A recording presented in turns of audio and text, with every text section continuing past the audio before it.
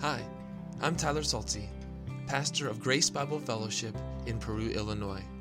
Our mission at Grace Bible Fellowship is to magnify the glory of the triune God in Christ Jesus by proclaiming God's Word to advance the gospel in our lives and the world. We base who we are and what we do on the good news of Jesus. If you would like to find more information about Grace Bible Fellowship, you can visit our website at www.gbfperu.org. I'm so thankful you've come here to listen to God's Word proclaimed as we seek to understand it and be transformed by it.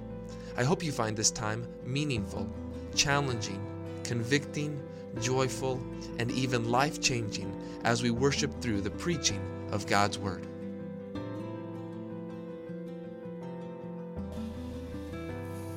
I would invite you to take your copies of the Scripture this morning and open to the book of Exodus chapter 8.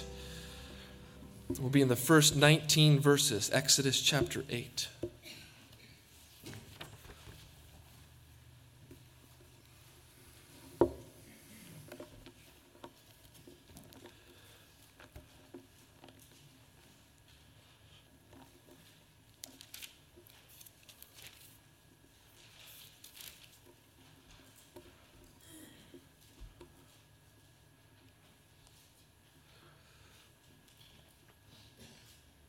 I'm reminded this morning of what we read in 2 Peter first, before we get to Exodus. 2 Peter 1:3 says, "His divine power has granted to us all things that pertain to life and godliness through the knowledge of Him who called us to His own glory and excellence." You think about it, God's divine power has granted to us, has given to us as a gift. His divine power has granted to us what? All things that pertain to life and godliness. What is it that God hasn't given you? How has God been stingy towards you? He has not, dear brother and sister.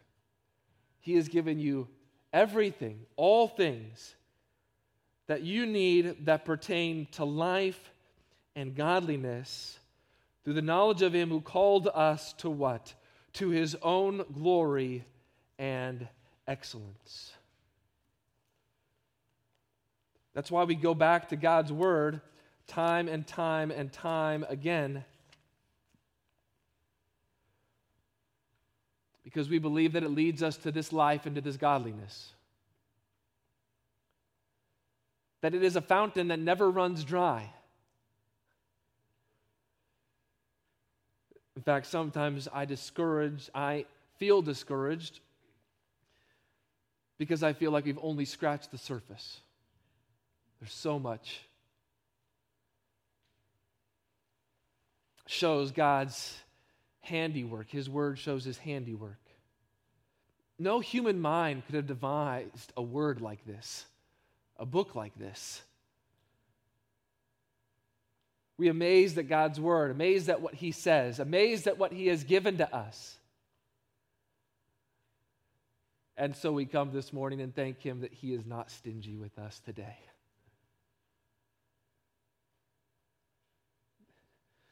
That we can even read about the second and third plagues upon Egypt and leave blessed by His Word. So let's read. Hear what He would say to us. Would you stand with me out of reverence and respect for God's Word? And after I finish reading verses 1 through 19 of chapter 8, I will say, "This is the word of the Lord." And together we will say, "Thanks be to God, because we are truly thankful." Hear the word of the Lord. Then the Lord said to Moses, "Go in to Pharaoh and say to him, 'Thus says the Lord, let my people go, that they may serve me. But if you refuse to let them go, behold, I will plague all your country with frogs. The Nile shall swarm with frogs that shall come up into your house and into your bedroom and on your bed and into the houses of your servants and your people, and into your ovens and your kneading bowls. The frogs shall come upon you and on your people and on all your servants. And the Lord said to Moses, say to Aaron, stretch out your hand with your staff over the rivers, over the canals, and over the pools, and make frogs come up on the land of Egypt. So Aaron stretched out his hand over the waters of Egypt, and the frogs came up and covered the land of Egypt. But the magicians did the same by their secret arts and made frogs come up on the land of Egypt. Then Pharaoh called Moses and Aaron and said, plead with the Lord to take away the frogs from me and from my people, and I will let the people go to sacrifice to the Lord. Moses said to Pharaoh, be pleased to command me when I am to plead for you and for your servants and for your people, that the frogs be cut off from you and your houses and be left only in the Nile. And he said, tomorrow. Moses said, be it as you say, so that you may know that there is no God, no one like the Lord our God. The frogs shall go away from you and your houses and your servants and your people. They shall be left only in the Nile. So Moses and Aaron went out from Pharaoh, and Moses cried to the Lord about the frogs as he had agreed with Pharaoh. And the Lord did according to the word of Moses.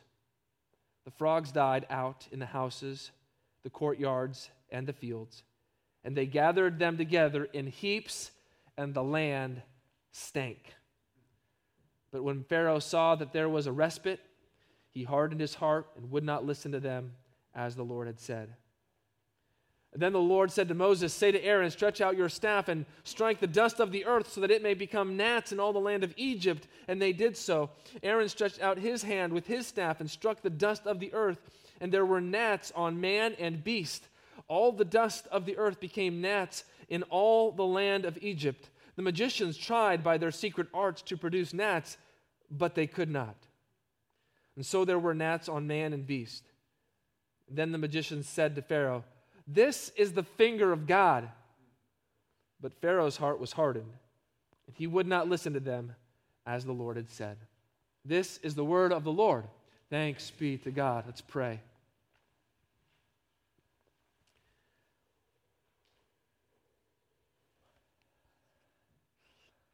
Father, what we have not, give us. What we know not, teach us. And what we are not, make us. We pray all in the name of your holy Son, Jesus Christ.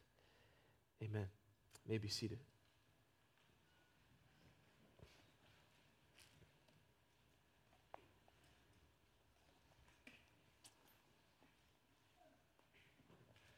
I have to admit that what we are doing goes against human wisdom.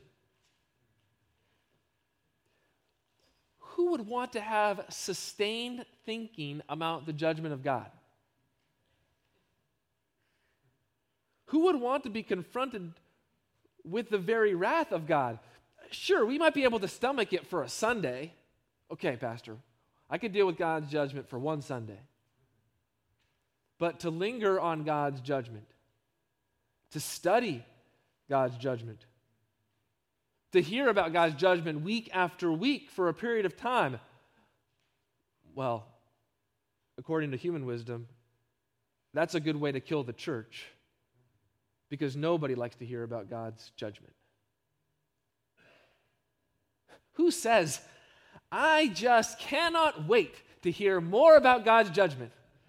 I cannot wait to learn more about God's judgment. Who would say such a thing? Do we find delight in people's pain? Are we gratified when people are hurt or destroyed? Do we glory in other people's deaths? No. God's judgment is a sobering thought. And it sobers us up to the present reality of the human condition. What is that condition? Romans 1:18 says, for the wrath of God is revealed from heaven against all ungodliness and unrighteousness of men who by their unrighteousness suppress the truth. Who are these ungodly and unrighteous people who suppress the truth. Well, Paul tells us later in Romans 3, none is righteous. No, not one. No one understands. No one seeks for God. All have turned aside. Together they have become worthless. No one does good. Do you remember the last three words? Not even one. Everyone begins in the state of the ungodly and the unrighteous. Everyone's fallen nature causes them to be those who suppress the truth. They suppress the truth about God, about who He is, about His eternal power, about His divine nature. And even though Paul says they know the truth, they suppress the truth and they refuse to acknowledge it. Why do they refuse to even acknowledge the truth about God? Because if they acknowledge the truth about God, they would have to honor God and give Him thanks. People in the world are experts at suppressing the truth about God. And our world is entrenched in suppressing that truth. Why is that? Why is our world entrenched in suppressing the truth about God? Why do they fight against the truth about God? Why would they want to squelch it and squash it with every chance that they have? The reason why, I think, is very simple. People want what they want. People are ruled by their own lusts and their own desires. People are ruled by their need to receive honor and glory. People are dominated by wanting people to thank them for who they are, to thank them for what they have done. And so they suppress the truth about God by exchanging the truth about God for a lie. And people would rather prop up and promote a lie than acknowledge the truth about God. But when they exchange the truth about God for a lie, it's not merely that they are living by lies. It's not merely that they have been deceived into believing lies. No, it's much deeper than that. People will exchange the truth about God for a lie, and such an action shows what they worship. They worship the creature rather than the Creator. They worship things that were created, things that are finite, things that are limited in power and in scope. They are worshiping things like themselves rather than worshiping the Creator who is blessed forever. Amen.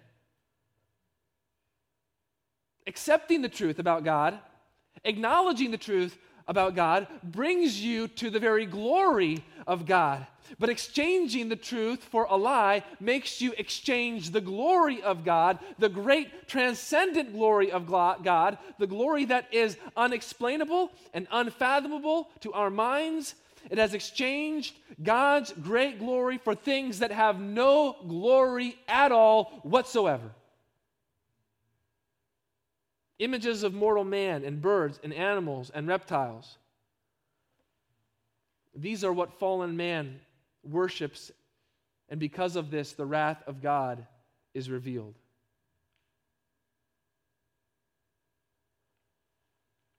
This is why we cannot be vague when we talk about Christ. We have to talk about Christ in a clear and precise way. We just talk about a nebulous faith or a nebulous Savior. It will not lead anyone to the truth about who God is. Christian vagary is a great danger to the church. When people become members of Grace Bible Fellowship, they are to give a testimony of their coming to faith in Jesus Christ. Why is that?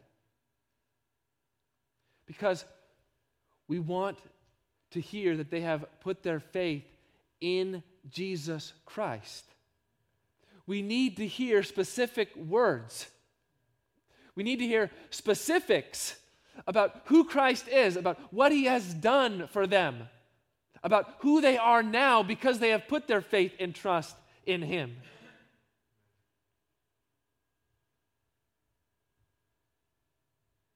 So we must be specific about Jesus Christ. Because the wrath of God and the judgment of God is reserved for those who do not know Christ.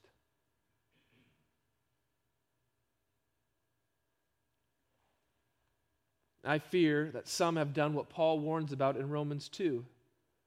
He says this, "Or do you presume on the riches of his kindness and forbearance and patience, not knowing that God's patience is meant to lead you to repentance? But because of your hard and impenitent heart, you are storing up wrath for yourself on the day of wrath when God's righteous judgment will be revealed." That is a warning that Pharaoh needed to hear. And it's a warning that many, many people today need to hear. God's forbearance, God's patience is meant to lead you to repentance. It's meant to bring you to him. But what? But because of your hard, impenitent heart. That's the danger. People who remain in the hardness of their sin. They will not repent. They will not turn. They will not come to Christ. They will experience no conviction of sin. And so they are storing up for themselves wrath on the day of wrath when God's righteous judgment. When God's judgment comes upon unbelievers finally and fully, and it will, do you know what won't be said? This isn't fair. Because God's judgment is always righteous and just and true. As we contemplate and commit ourselves to sustained thinking about God's righteous judgment, we remember that God's judgment in this text, in Exodus 8, is upon Pharaoh and upon the Egyptians. It looks forward to the final judgment, when all will have to give an account before God. And so we are reminded that narrow is the way that leads to life, broad is the way that leads to destruction. So we study this second and third plague as those who want to know the narrow way of God, the way that leads us to Christ, the way that leads us to God himself. For God is the greatest gift of the gospel. You realize that's why God has given us the gospel, the good news, because he wants to give us of himself.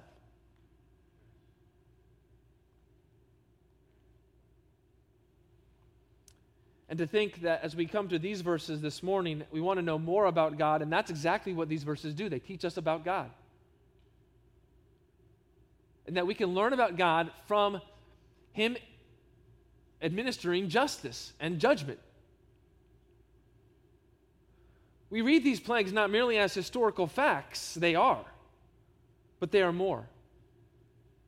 These plagues are recorded for us for a theological reason, for a redemptive reason, for a spiritual reason.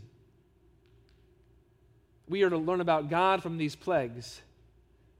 And these plagues are meant to make us focus on God. He is the one that we want to see clearly in the midst of these plagues. We could get distracted by the water turning to blood. We could get distracted by the frogs. We could get distracted by the gnats. But all of it is meant to hone us in onto who God is and why it is that he does what he does. To know about his righteousness and his judgment and his justice. So as we come to the second and third plagues, maybe we should be asking ourselves, what might we learn about God from these plagues? What might we learn about God?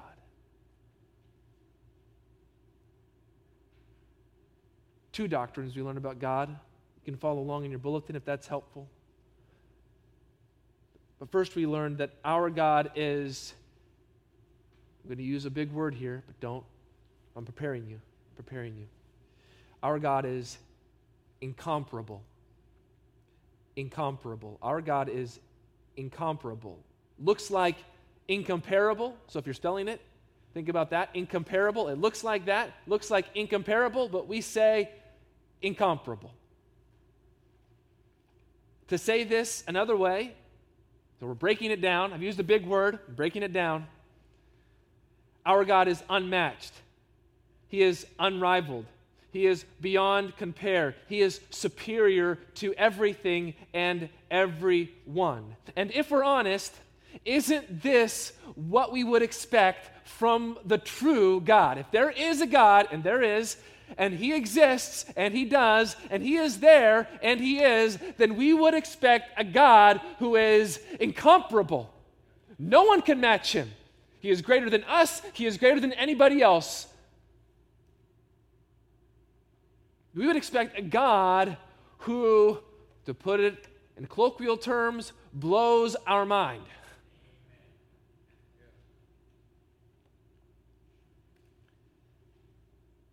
The second plague begins with a warning to Pharaoh that comes from the Lord. This command is to let the people of Israel go. And Yahweh says, "Let my people go," says the Lord. Since they are His people, they are those who have been set apart to serve Him. The Israelites were to serve no one else. They were to worship no one else. And this command attacked the pride and the ego of Pharaoh. Pharaoh believed that they should serve him and worship him. Who is Yahweh to say that these are His people and that they should worship Him? They are my people, they should worship me. They are underneath my control, my dominion, my power, my kingdom. They serve me.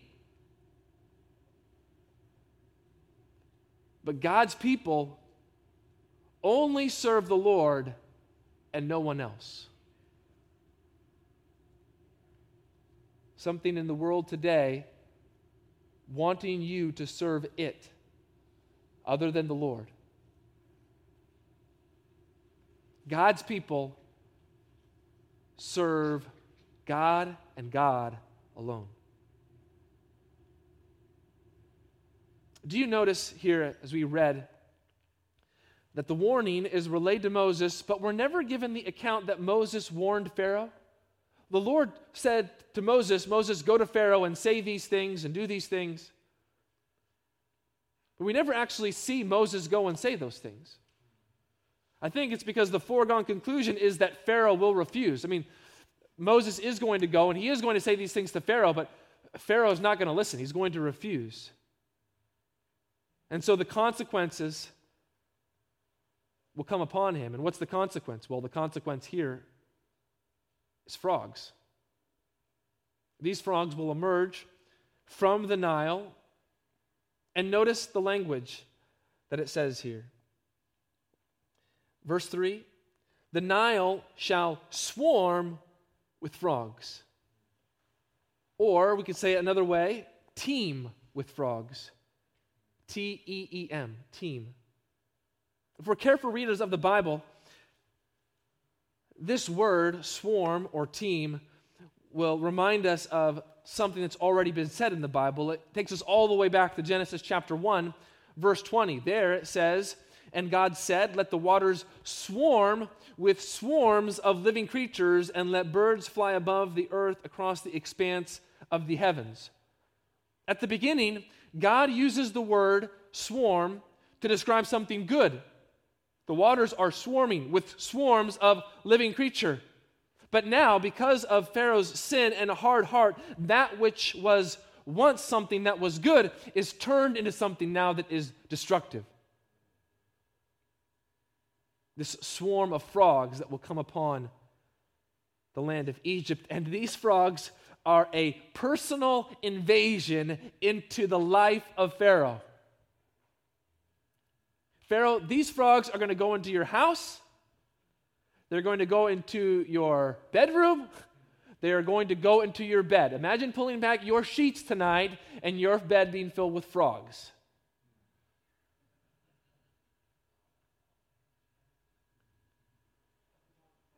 Not only that, they go into the places where they're preparing food. How great and extensive is this plague? Look at verse 4. The frogs shall come upon you and on your people and all your servants. The description is a vivid picture of frogs that are creeping and crawling on their very persons.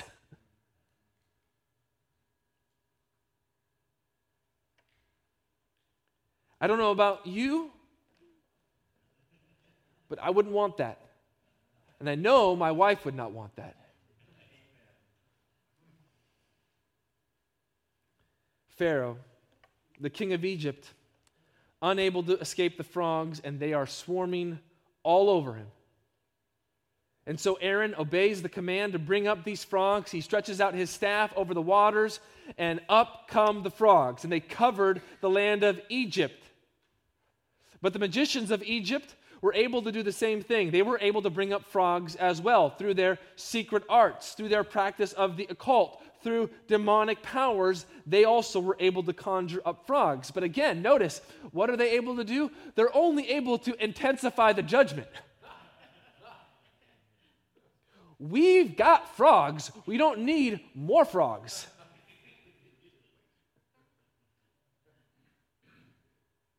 We need the frogs to go away. And the situation becomes desperate. So desperate that Pharaoh calls out to Moses and Aaron saying, plead with the Lord to take away the frogs from me and my people. It was so desperate that he promised to let Israel go. I will let them go and sacrifice. What does Pharaoh want? He wants a prayer to be made on his behalf for Yahweh to relent and stay his hand. And so then Moses does something that we might think is out of place. He gives Pharaoh the advantage. He gives Pharaoh the upper hand, so to speak, in the struggle. What does Moses say? He says this, and I'm paraphrasing. I trust my God so much that I will let you choose, Pharaoh, when the plague ends. The idea here is that Moses is even saying, I'm going to show you honor. And by showing you honor, I'm going to let you choose when it ends. So you tell me, Pharaoh. And what does Pharaoh say? Tomorrow. What? Why would you wait, Pharaoh? Why would you say, now, today, I got a problem. I got these frogs. They're all over the place. Let's get rid of them right now. Maybe that would be expected. But if another time in the future, the near future, was chosen, it would prove that this was not an illusion or a trick. It would in fact demonstrate just how great Yahweh truly is. And so Moses says, be it according to your word, Pharaoh. For this is the reason and the purpose that this is going to happen. So that you know that there is no one like the Lord our God. There it is. This all will happen to show that the Lord, our God, is incomparable. There is no one like him. He is not like any pagan god. He is not like any man. He is not made up in man's mind. He is completely other than creation. He is completely over creation. He is the divine creator who made all things by the word of his power. And so, we have nothing and no one that we can hold up and say, see, this is like the Lord. No, there is no adequate comparison that can be made to him. He is wholly independent, absolutely perfect, unchangeable, eternal, infinite, incomprehensible, holy, wise, all knowledgeable, faithful, merciful, gracious, loving, good, sovereign, transcendent, and everywhere present. And he is all of these perfectly at the same time. And we haven't even talked about his work or his word yet, which continues to pile onto the evidence that our God is incomparable. Is this the God that you know? How do you know if you know this God? If you know the incomparableness of God, first it will lead to complete humility. Squashes all of our pride. All the ways that we deceive ourselves into thinking that we are more important than we really are.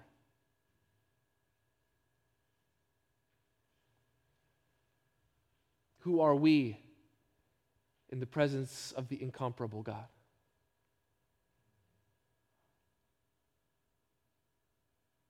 While it stirs humility in our hearts, it also leads us to true worship. If God is incomparable, who else is there? What else is there? There is no one. There is nothing else to worship. He alone is the one who is worthy of our worship. And so God's incomparableness kills our idols. Isn't that what idols are? False comparisons of an incomparable God.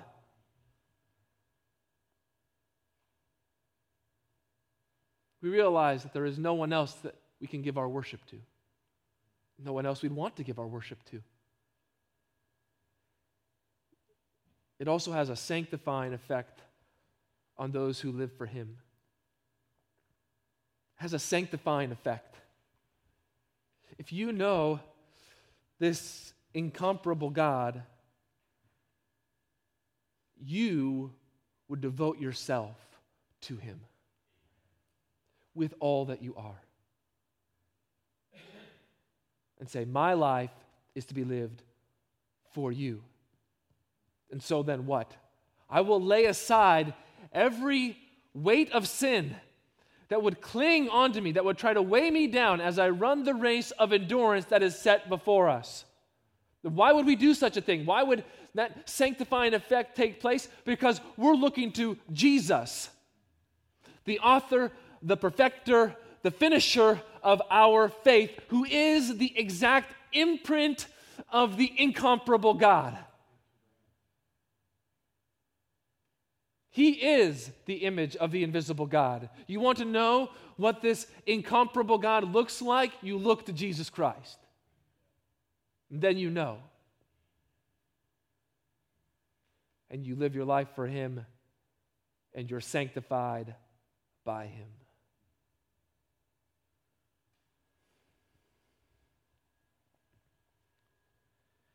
Moses cried out to the Lord, and the Lord did according to the word of Moses. And what happens? The frogs died out. The incomparable God stayed His hand and gave relief and respite. And how many frogs were there that died? What a picture. So many that they had heap after heap after heap after heap. It's this idea that there were countless heaps of dead frogs that they gathered together. And it's no wonder, is it, what it says next? And the land stank. Rotten, decaying frogs everywhere. You better believe it would stink. The Hebrews, who had just a few chapters earlier, in chapter 5, the Hebrews had worried that they had become a stench to Pharaoh. Now saw that the land of Egypt itself stank before the Lord God. Did any of this change Pharaoh? No, he hardened his own heart. He was willing to go against his word. And so when the plague was out of sight, the promise that he made was out of mind. and he would not listen. So why frogs? Why this form of judgment? The frogs point us forward to the end of the Bible, to final judgment. So if you have your Bibles, keep your finger there in Exodus 8 and turn all the way to Revelation 16. Revelation 16.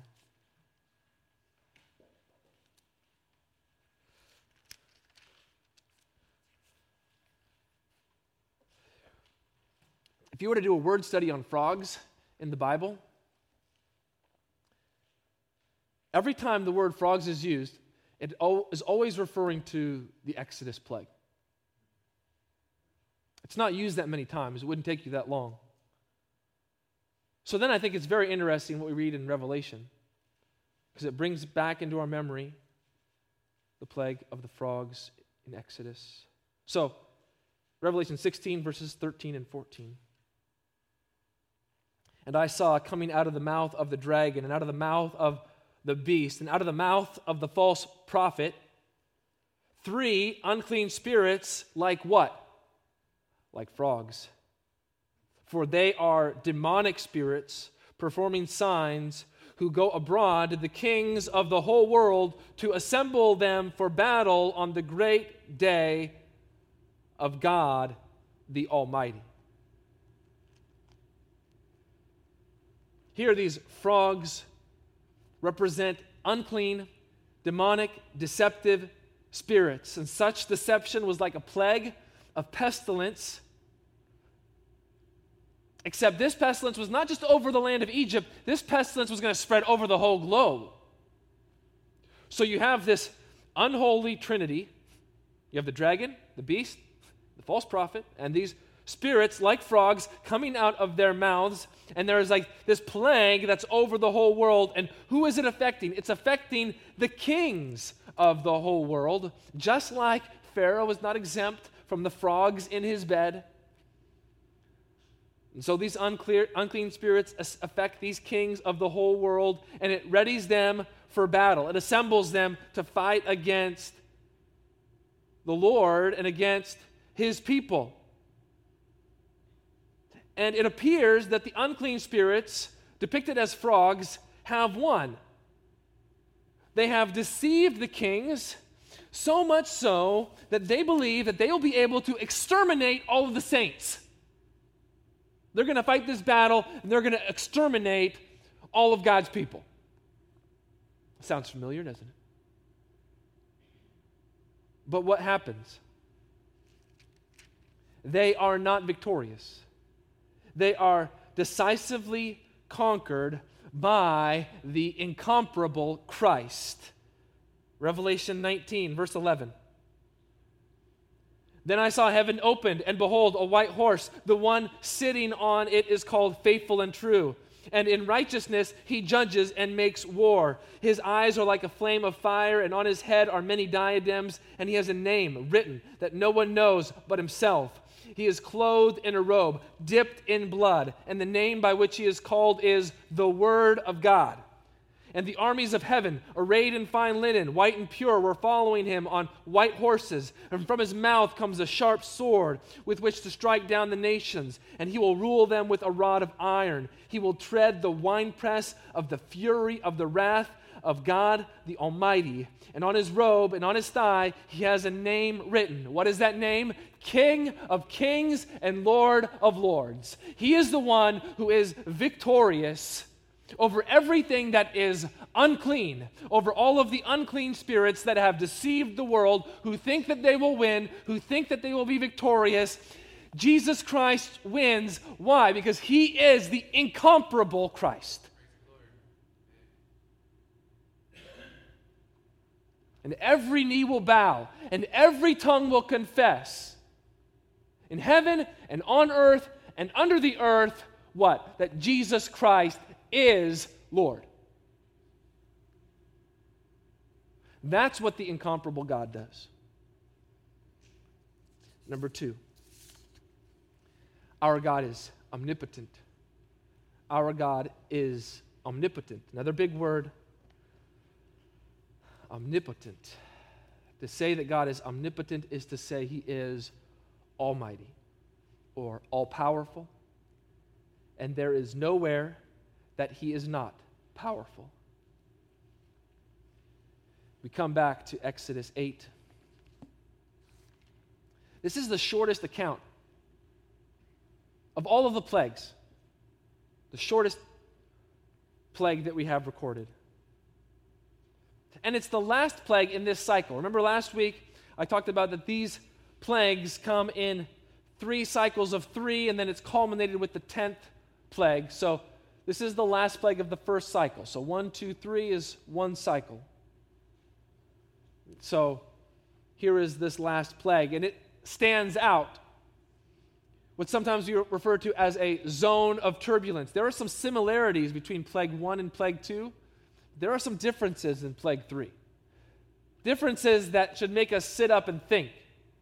Differences that we should take note of. Like if you're flying on an airplane and you hit turbulence, usually you're like, whoa, sit up and notice a little bit, right? And so maybe sit up and take notice of what we read here. And one of the first things that we see is that this plague comes without any warning whatsoever. The other 2 plagues, go and warn Pharaoh, tell him what's coming. Here, just going to happen. There's no going to Pharaoh beforehand. God's judgment is simply going to fall upon the land of Egypt as Pharaoh has persisted and remained in his sin. And notice with this plague as well, there is no explicit mention that it comes to an end. Like the water to blood lasted 7 full days. The frogs died out. There's no explicit mention here with this plague that it comes to an end. Yahweh commanded the action of Moses to talk to Aaron. Aaron was to obey the Lord's command to stretch out his staff over the dust of the earth, to strike the dust of the earth. And then what would happen? Gnats would be formed from the dust of the ground, and these gnats would come upon both man and beast.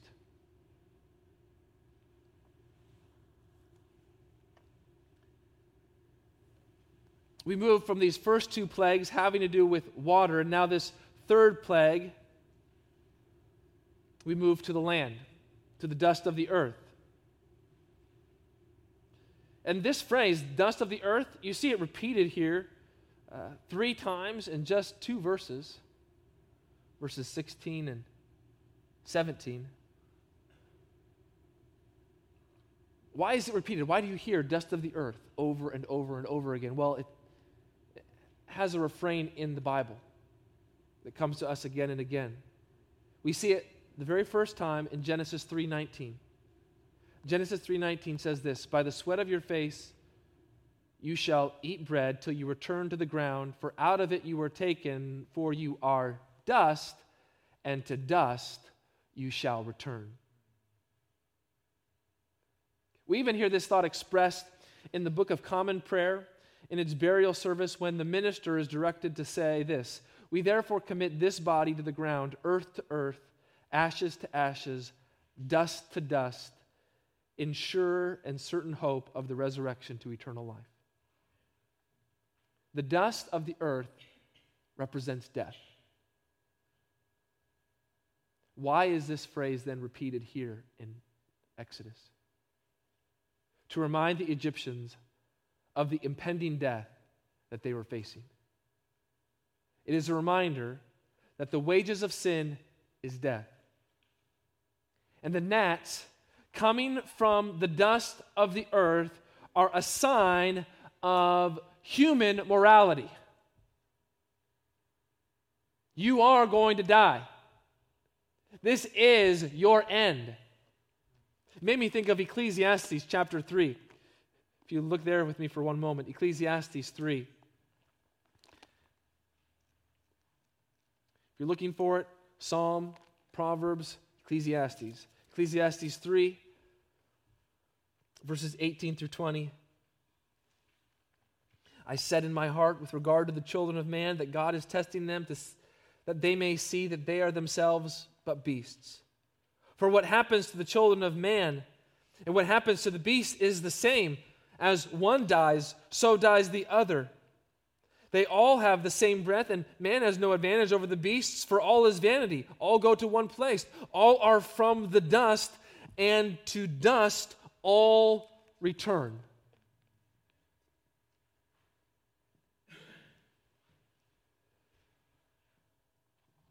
And so the Egyptians are confronted with their morality. They are going to die. And notice how I think there's this connection between it comes upon man and beasts. Why? Because they're all going to die. They're all going to go back to dust. It's reminding men, you think that you're better? You think that you're more special? You will be dust just like the beasts will be dust.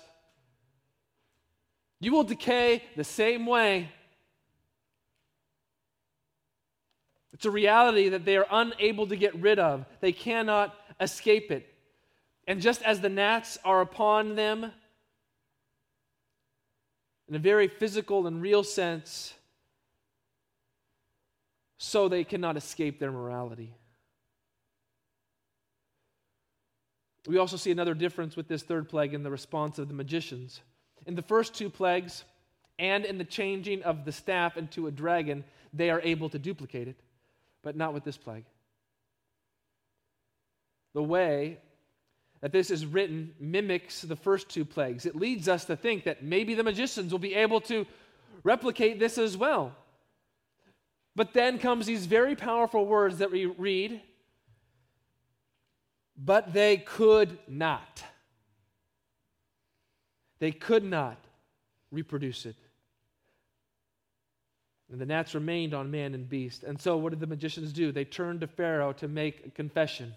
And they say, this is the finger of God.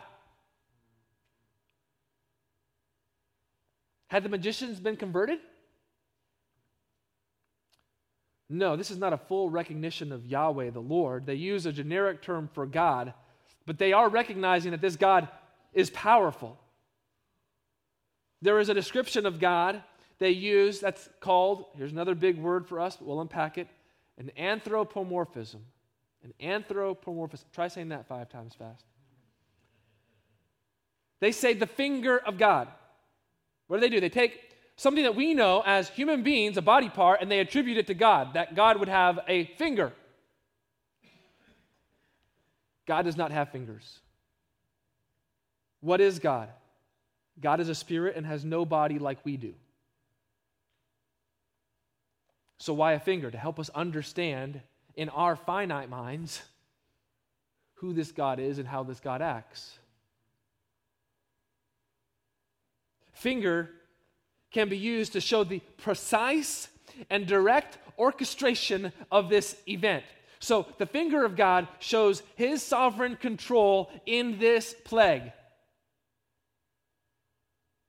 This God, it's his finger, and so he's showing his sovereignty. He's showing his control. He can orchestrate even the minute, tiny gnats that come out of the dust.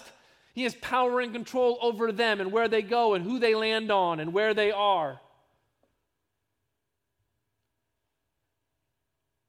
Could also be used as a contrast.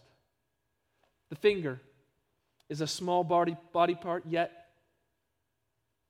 it's used to do great and powerful actions. Such a small finger, yet such a mighty and all-powerful God. Yahweh's power is no match for the Egyptians. It's no match for Pharaoh. It's no match for all of the false gods that the Egyptians worshipped. This is the omnipotent God whose power cannot be stopped and cannot be tamed and cannot be faked and cannot be manipulated in any way whatsoever.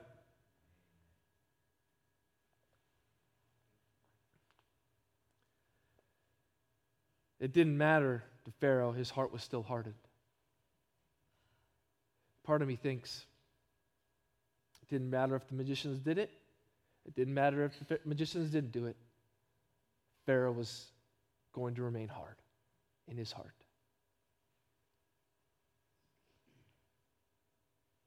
The power of God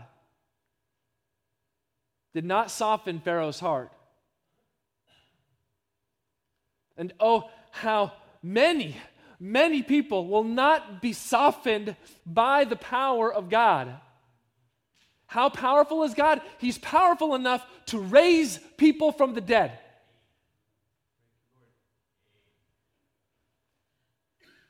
They don't want that, though, because they don't want God's eternal power. Do you live like God is omnipotent?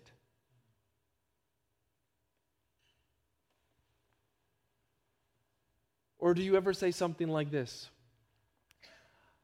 I know God is all-powerful, but. No, but. God may not work the way that you want. God may not use His power the way that you want, in your timing, in your way, according to what you think is best or right. But God is all-powerful, all the time, in every situation, in everything. We as His people should live like He is all-powerful. And we should tell other people that He is all-powerful. We should tell them that He is so powerful that He raises people from the dead.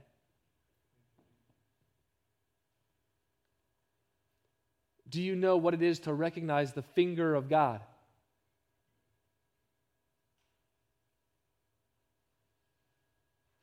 You are able if you know Jesus Christ.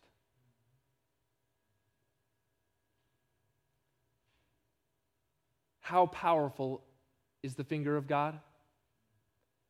So powerful that in Exodus 31:18 we are told that God wrote the Ten Commandments with His own finger. How powerful is God? God is so powerful that in Psalm 8:3 we are told that with His finger He created the heavens. How powerful is the finger of God? Go back to Luke 11:20. Craig read for us today.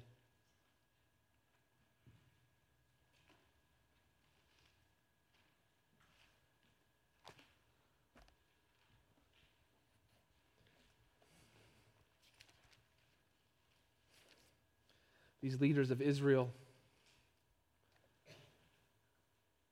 were accusing Jesus, thinking that He cast out demons by Beelzebub, the prince of demons.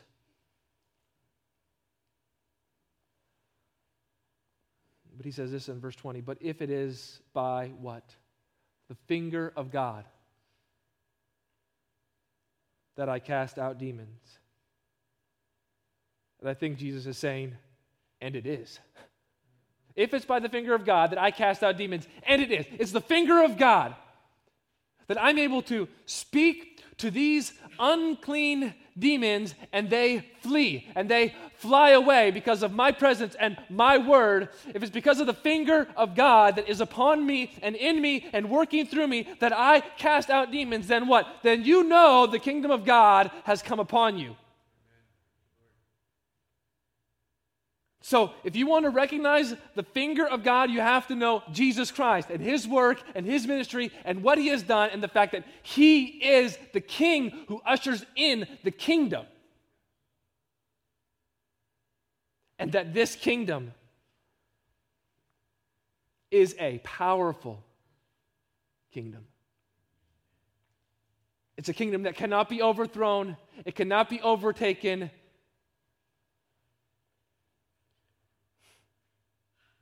It's a kingdom that is certain and secure. A kingdom that is clean and holy.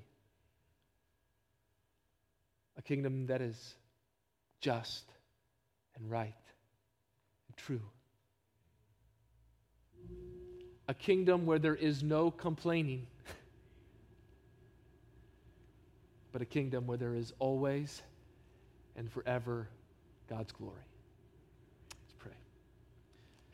Father, we thank You that we can come to Your word and learn about you. The fact that you are incomparable. The fact that you are omnipotent. The fact that your power is so great, so awesome, that no one can overthrow it, no one can overcome it, no one can thwart it. And so I pray, Father, that we as your people would be those who are living in this kingdom, who know this kingdom, who proclaim this kingdom. And Father, I pray if there is someone here today who does not know that you are incomparable, who does not know that you are all-powerful, who does not know that Christ is the image of the invisible God and that he is the one who demonstrates and shows your power, and that he is the one who shows that fully and finally through his death on a cross and through his resurrection. That it's there. That sin is conquered. That Satan is conquered. That death and the grave are conquered. And we're all those now who put their faith and trust in this Christ will no longer be under the wrath of God, will no longer seek to suppress the truth, but will have the light of life. Father, we pray that you would work in lives here today, and that if anyone does not know Christ, that today would be the day when they put their faith and trust in him. Come to him as poor and sinning needers, as poor and needy sinners, that they might find rest, joy, and satisfaction for their soul. May all of our hearts know that today. We pray in Jesus' name. Amen.